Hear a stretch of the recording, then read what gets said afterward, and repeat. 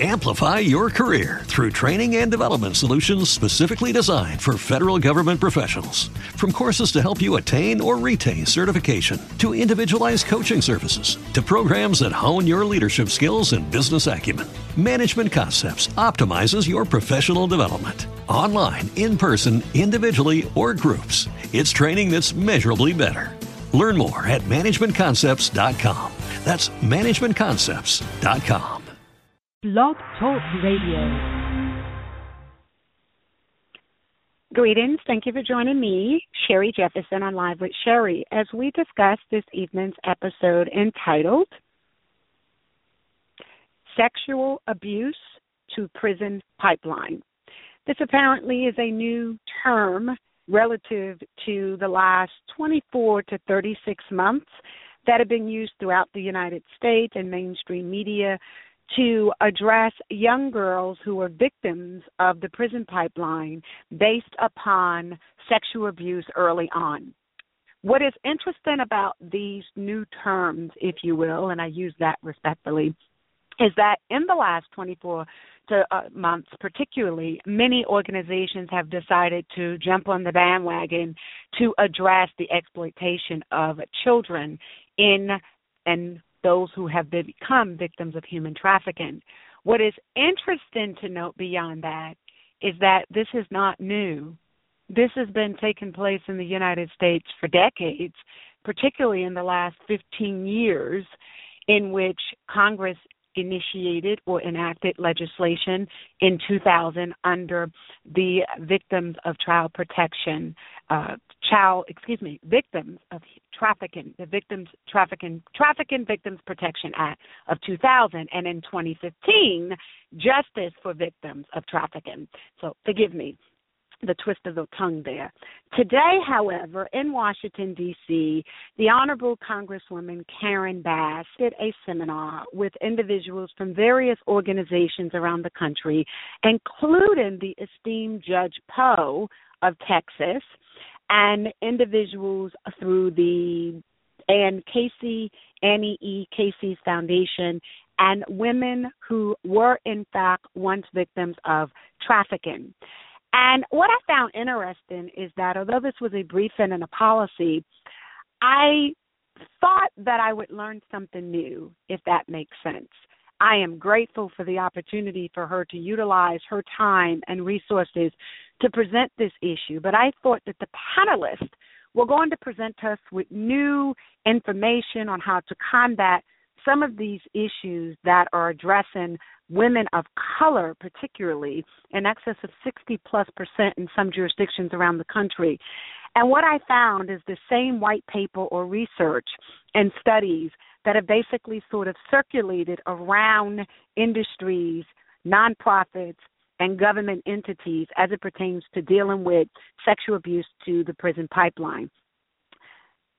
Again, some of the topics that were discussed today were, quote-unquote, locked doors or say don't go to jail.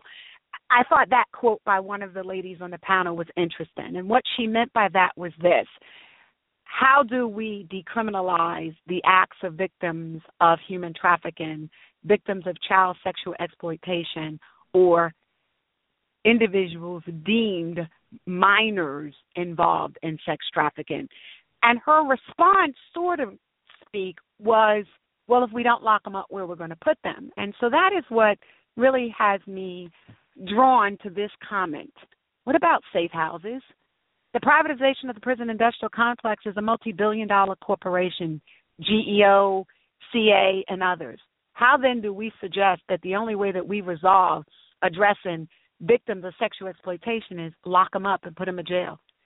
In other words, what I took from that comment was, if you don't put them in jail, what else do you have available? Well, I would have hoped you would have thought of safe house. Hashtag safe houses, not jail houses. If we have the time, money, and resources to build jail houses, why not designate some of the jail houses that already exist, renovate them, so that they provide safe houses for girls, so that these young ladies don't feel like they're incarcerated? From 2008 up until recent, we're in a country where the inventory is plentiful in some jurisdictions for foreclosed properties. Why not use some of those foreclosed properties, and instead of the government negotiating with the mortgage companies for a $9 billion settlement, why not ask the United States Department of Justice to say to some of those banks, hey, look, some of those properties you foreclosed upon in these 50 states, why don't you turn some of those properties over? Why don't you engage in forfeiture of assets, pursue them criminally for the mortgage crisis, but they still have an abundance of properties, even through the government-sanctioned programs through Fannie Mae and Freddie Mac. Why not ask for some of those properties and then allow those properties to be made available? HUD negotiates program and services with nonprofit organizations. Why not then allow for some of those properties to be purchased as safe houses? In the state of Georgia, the city of Atlanta is one of the country's leading cities for sex trafficking and the exploitation of children. Yet there are only 2 safe houses. In 159 counties, yes, we have individuals who have group homes, but not designated safe houses.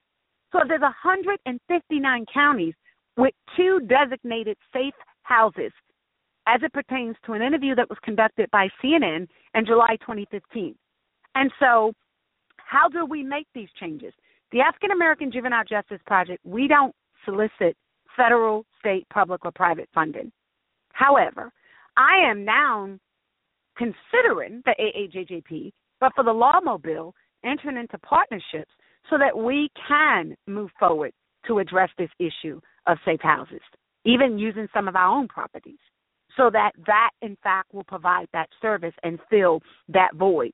But you have industries and organizations that are receiving hundreds of thousands to millions of dollars in grant money, and I call it funding opportunities, the exploitation of the plight, particularly of African-American children, that allows for these organizations to receive the monies, but then when we need a place for the girls, there's no place to bring them. We have to find the right way to say this, alternative methods to make sure that these girls are safe. So during this policy briefing, another comment that came up that was very interesting that is worth me mentioning is community outreach, quote unquote, show up, trying to insinuate, and she's correct. There are situations where there are not enough programs out there who are available to these girls when they need them, or the young boys, such that when it's time for you to call or they call upon us for help, where are you? Well, I'm not married. I'm single with no children. So I have a 24-hour hotline, if you will, where they know how to reach me on the streets. My first recovery was in Atlanta, Jonesboro Road in 2001. Okay, so I've been in this for a minute, and I don't have to actually give the dates and the times and the locations of my recovery, nor will I make a poster child like a Rachel's Law so that young girls who have to continue to live through life, people now associate them with being a prostitute. I don't want to do that to these young ladies. So my position would be I do understand what people felt they needed to do, but I have a problem with individuals out there feeling like you have to take every young girl that you've recovered and make her a poster child of prostitution so that you, in fact, could feel like you doing something. I just felt the need to throw that out there. We do need to hear from them, but not in a way that makes them poster children so that the rest of their lives are adversely affected by the association of sexual exploitation and prostitution. So community outreach and show up was one of the other keynotes that was addressed today. And she's correct. Where are these organizations? Why aren't they available? Again, multi-million-dollar grant country, federal, state agencies offering monies. So where are they when these young girls need them? That's why they're getting arrested. If there were enough safe houses, we would make programs and services very similar to children that are victims of abuse, where the police, instead of taking them to a jail, you find a foster parent. So it's the equivalent program and service that we could make readily available to these victims, safe houses. We've been doing it well before people started talking about it. The next was don't look for them and provide wraparound services. I agree with that. We have to be in a position where the girls know where you are and who you are and how to make contact with you. One of the scenarios was where you can offer a girl on the street a card that says Taco Bell so that you can safely allow for this exit. And I have a concern about that because here's my scenario. If we can find them, the police can find them. So my scenario, again, is if the police are doing their job, cover the girls and get them to a safe house, not to a jailhouse, so that they can be properly processed and assessed in the safe house. Do you really think that a 12 and 13-year-old girl wakes up one day and say, I want you to orally sodomize me and anally sodomize me? I want to be gang raped. I want to be drugged. I want to be a victim of substance abuse and violence, and then put in a residential facility or someone's private residence and be exploited? No, we know that they're victims. Why do we then say to this child, you have to prove that you're a victim of sexual exploitation? According to the FBI report, most recent of 2012, 59.5% of girls arrested in the United States under the age of 18 for prostitution are African-American girls. So that's why they expect us to prove that we're victims. It's part of the misogynist, sexist, racist mentality that leads one to believe that black women and black girls, this is what they like, this is what they're into. The majority of the pimps are black males. The majority of the Johns are white males.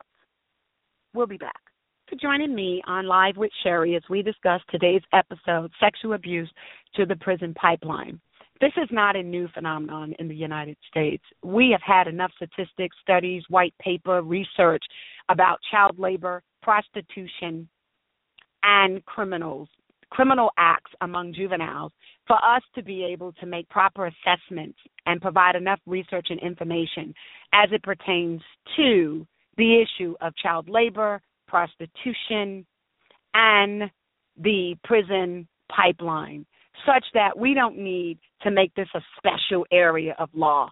And I say that respectfully. A lot of my colleagues are like, oh, Sherri, we need the research. No, you don't. This is a money's game. It's about grant funding. We know enough about prostitution. It's one of the oldest professions in this country. We know enough about slavery. There's enough data and research concerning different forms of slavery, be it on U.S. soil or outside of our borders. We know, we have the data, from Africans being brought here as slaves to slave labor and the like. We have enough history in this country about child labor laws and violations. We have that from the turn of the 21st century to the current in the new millennium. We have enough data about the history and the industry, if you will, of prostitution. So why are we all lying and wasting time saying, well, we have to wait to develop best practices? No, we don't. There's enough evidence out there. And the time, money, and resources that these multi-million-dollar grants fund over the duration could best be used giving these girls treatment and rehabilitative services. You don't have to arrest these young ladies and give them a criminal record of their life. So then who cares what type of program and services you give them thereafter? They're labeled as a prostitute. Who hires them? What schools admits them? I think we need to enact a fair criminal records reporting act. I've been reiterating that because that works in the same capacity as the Fair Credit Reporting Act, which is governed through the FTC, the Fair Trade Commission. And what that allows for is after a certain segment of time, your credit disappears. Bankruptcy disappears. You don't have to report it. So we have this issue that we're so interested in reentry and rehabilitative programs and services. Well, if we are, that's where you start. What becomes the prohibitive factor that interferes with one's ability to attain employment if they are a felon? They hit the felony record, the criminal record. So if you're able to say, well, you've completed your sentence, so since a misdemeanor is 2 years from the date of your sentence completion, that record is gone, period. Felony, 7 years, nonviolent felony, not the 7 deadly sins, gone, finished after 7 years from the date. That at least gives some door opener for you. You can incur billions of dollars in debt in this country and in 2 years buy a new home. But when it comes to misdemeanor offenses, possession of marijuana less than an ounce, that has to stay on your record the rest of your life and adversely interfere with your ability to attain Pell Grants and financial aid? Doesn't make a whole lot of sense. In January 2015, the Obama administration gave consideration to allowing for incarcerated individuals to receive Pell Grants and funding. Yet in the same token, we have the Gainful Employment Act, which prohibits most colleges and universities from even admitting students who have prior histories. Doesn't make a lot of sense to me. The other issue that was addressed today is, quote unquote, the reauthorization of the Juvenile Justice Prevention Act, JJPR, which is a critical bill that basically deals with everything from funding on state levels to addressing status offenses and the like. Status offenses meaning runaways, truancy, etc. So that came up. Like maybe if we move forward to reauthorize that piece of legislation. So let me stop there and say this. Before Congress is the Senate reform bill or legislation, which deals with everything from the vows to point systems for individuals that are subjected to mandatory minimum sentences and the like. Part of this new sentencing reform piece of legislation is going to revisit Senate Bill 1789 that was signed August 2010. Did you hear that? August 2010 by President Obama. And when it was signed in August 2010, and I'm saying this with utmost respect, not one person who was the victim of disparate impact sentencing between crack cocaine and powder cocaine has been released from prison. And that bill and that legislation was signed 5 years ago. So while everybody is all happy about this Senate reform piece of legislation, we need to be very diligent about what we're advocating for. It's not enough for the legislation to pass. The legislation has to be effective, and it has to work. President Obama, can you do something about releasing some of those people that we know are the victims of disparate impact and discriminatory and arbitrarily enforced legislation like crack cocaine laws? From New York's Rockefeller laws to mandatory minimums, we have individuals 19 years of age that were sentenced in the 1980s. Those are pine box sentences for most of these individuals.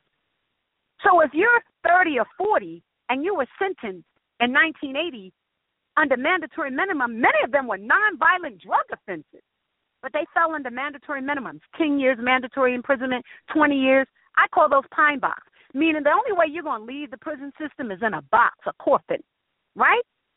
No different than CCE, continuing criminal enterprises, and RICO violations. Mandatory minimum.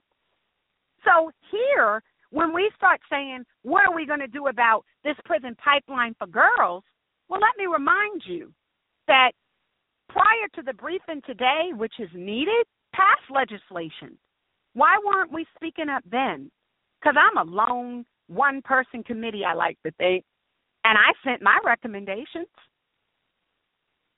But the politics of the funding opportunities is to silence individuals. If we're truly interested in legislative reform, then why don't we present a request to simply amend the Trafficking Victims Protection Act of 2000 that was reauthorized in 2013 to simply add three things: that every state in the union has a safe harbor law, that we decriminalize, and it's mandated that we cannot and will not arrest anyone under the age of 18 for prostitution, that it is mandatory that states have a division of services and programs specific for and dedicated to the exploitation of children, that through that department there will be trained social workers who in turn will be required to work with the girls who are picked up by police, go from the police department to the safe house, not the jailhouse, that they are recipients of services and assessment for treatment and rehabilitation, and they age out, not where they're there in lockdown like they're criminals.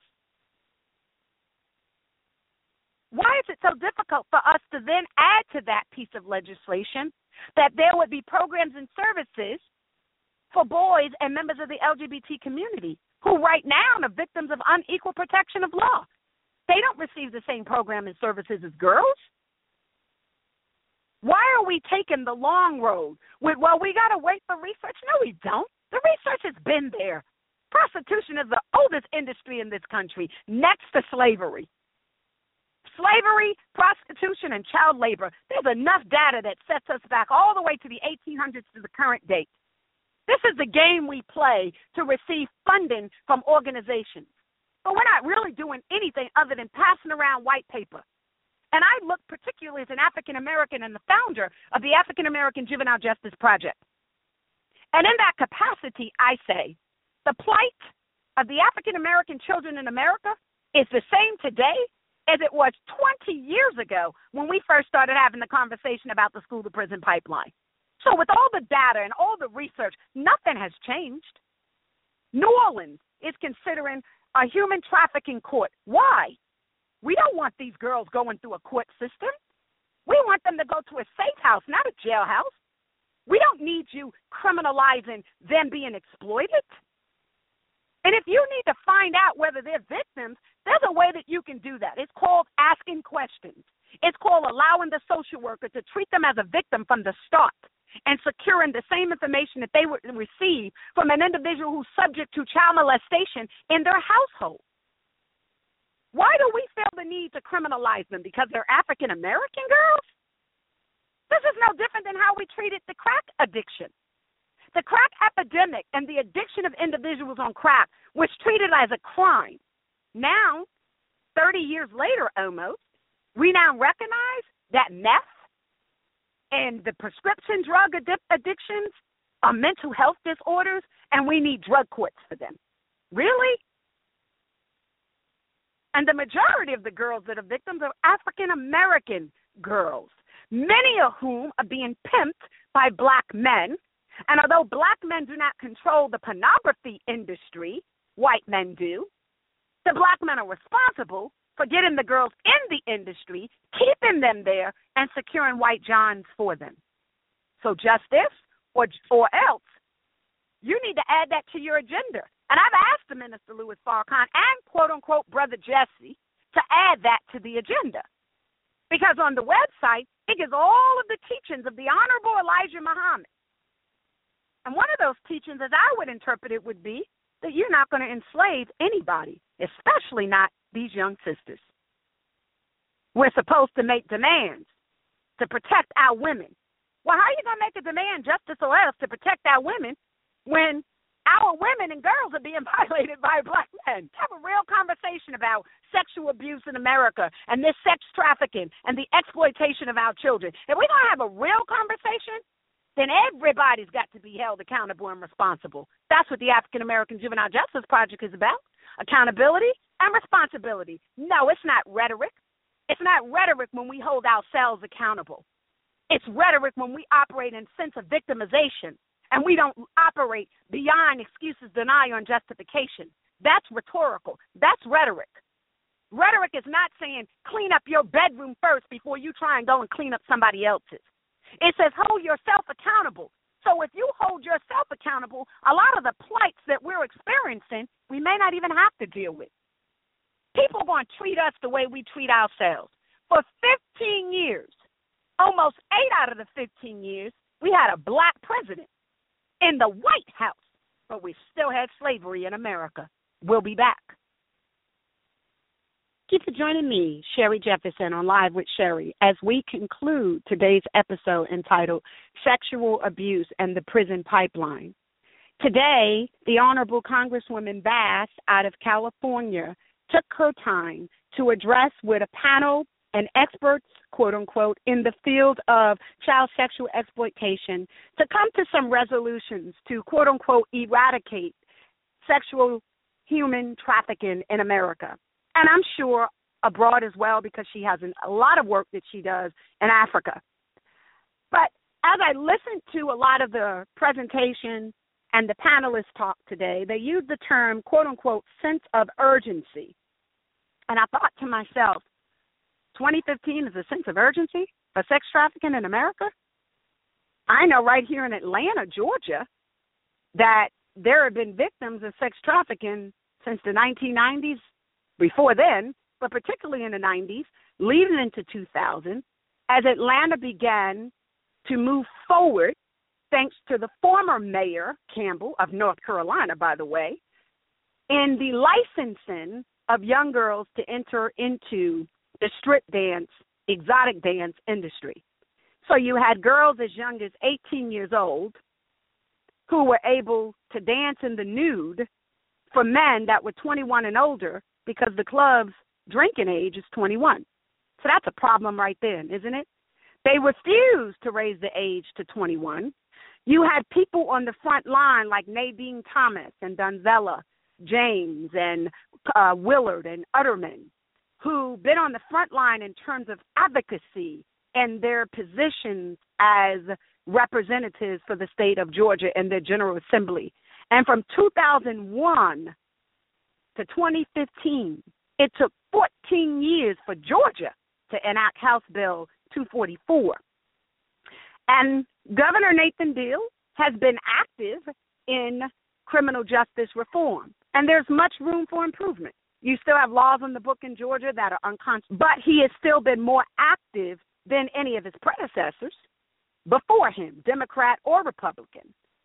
But he got this piece of legislation passed, and he has a program now called Georgia Cares, and they're doing the best that they can in going forward. But I still cry out for the black churches in Georgia to be vocal. See, when you could make money by asking people over the years, these mega ministries, black and white alike, to send money to stop slavery in Mexico and in the Sudan and Africa, but now it's on American soil. So who's asking for the money now? Because the game is over. You've been exposed. Because there were no programs and services set up in those countries, let alone here in the U.S. So we are all accountable and responsible for the plight of our children, locally and on a national level. And I have been working with advocates across this country who are on the streets. And so you can't wait for the girls to get off the street to now speak up and take on panel conversations. We have to be accountable and responsible for those girls that are still out there. Each one, teach one. Be a tree planted and rooted where you are, bringing shade and protection to all who come underneath. And so I thank you, Congresswoman Bass, for being on the front line and doing what you felt was necessary today to bring up some awareness and bring about change. But since Atlanta leads the nation in the exploitation of victims of sex trafficking, we all need to still be working together.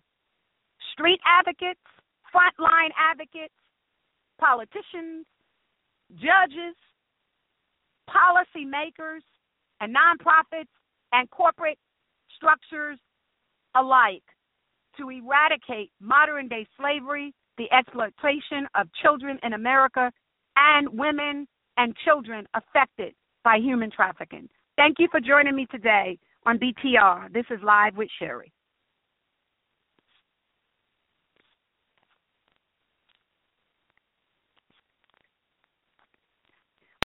Amplify your career through training and development solutions specifically designed for federal government professionals. From courses to help you attain or retain certification, to individualized coaching services, to programs that hone your leadership skills and business acumen, Management Concepts optimizes your professional development. Online, in person, individually, or groups, it's training that's measurably better. Learn more at managementconcepts.com. That's managementconcepts.com. Every day, we rise, challenging ourselves to work for what we believe in. At U.S. Border Patrol, protecting our borders is more than a job. It's a calling. Agents answer the call, working together to keep our country and communities safe. If you're ready for a new mission, join U.S. Border Patrol and go beyond. Learn more at cbp.gov/careers.